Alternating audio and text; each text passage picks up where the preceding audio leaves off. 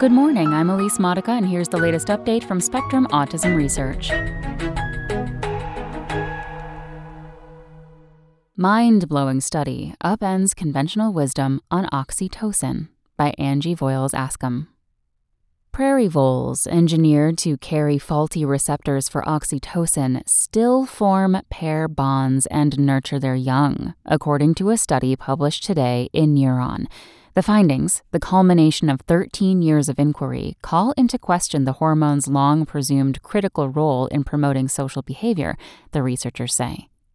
We need a rethink on the centrality of oxytocin signaling, says co-lead researcher Nirav Shah, professor of psychiatry and behavioral sciences at Stanford University in California. Oxytocin and the related neuropeptide vasopressin rose to prominence in the 1990s and early 2000s through research on prairie voles, rodents that form strong social bonds with their partners and pups. Compared with the more promiscuous meadow and montane voles, the monogamous prairie and pine voles have a higher density of oxytocin binding in specific brain regions, including the nucleus accumbens. Boosting the expression of the receptors there increases pair bonding behaviors in prairie voles, whereas blocking it limits those behaviors, according to previous studies. The findings laid the groundwork for clinical trials of oxytocin to boost social functioning in autistic people, which have been equivocal.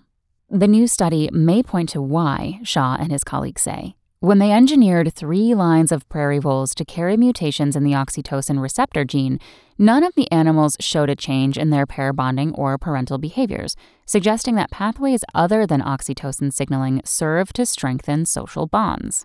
It's kind of mind-blowing, in a way, says Larry Young, director of the Center for Translational Social Neuroscience at Emory University in Atlanta, Georgia, who pioneered some of the early studies of oxytocin in voles but was not involved in the new work.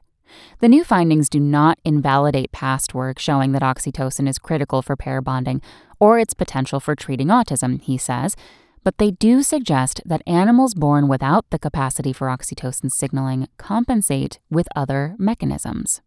The seeds of the new study were planted a long time ago, Shah says, back when he was a graduate teaching assistant in the mid-1990s.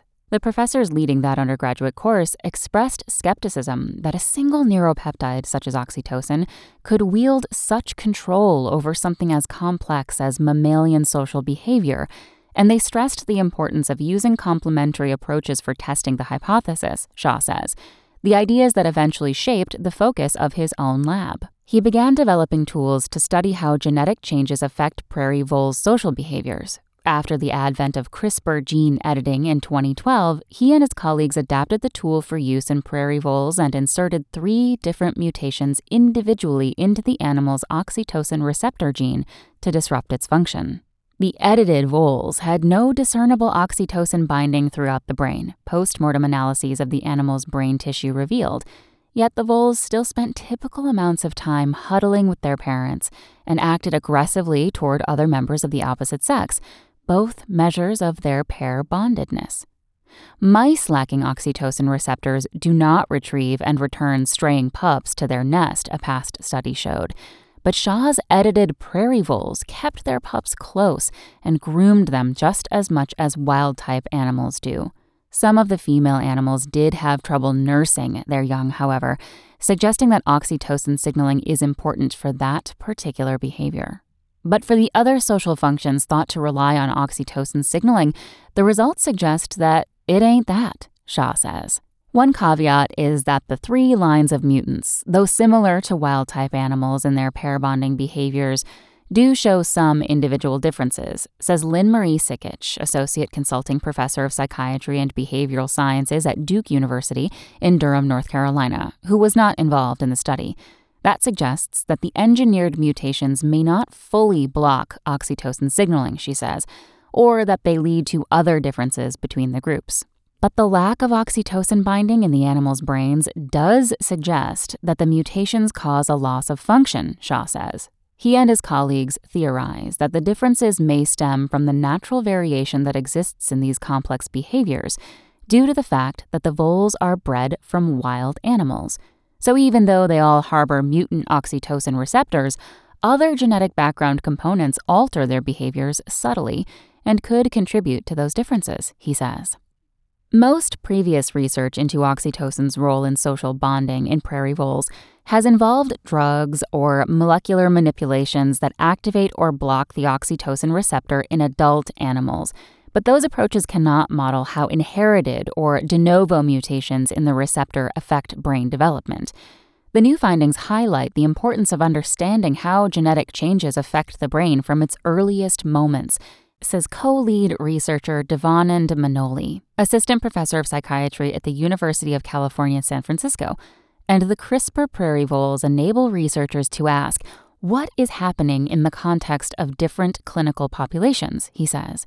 For now, the implications for clinical trials of oxytocin are unclear. The new results suggest that oxytocin receptors are not the ideal target to manipulate social behaviors overall, Manoli says. But because there's no evidence that people with autism are born without oxytocin receptors, Young disagrees and says that past studies in adult animals born with intact oxytocin receptors showed that oxytocin receptor signaling is critical for social learning and pair bonding. Young likens having oxytocin receptors from birth to an orchestra that always practiced with a conductor. Without one, they may struggle to play together. A street band, on the other hand, that never learned to rely on a conductor can get along fine without one. Like the CRISPR-edited prairie voles, it finds a way to compensate. Manoli and Shah plan to continue studying the engineered voles to explore what that compensation may be, but they're not convinced that the orchestra requires a conductor at all. Early on, Shah says, there were no conductors. People just read the scores and played them. Regardless, he says, it could be that there are multiple players, and oxytocin is one of them. That's all for today. Check back on Wednesday for more content from Spectrum Autism Research, or go to spectrumnews.org.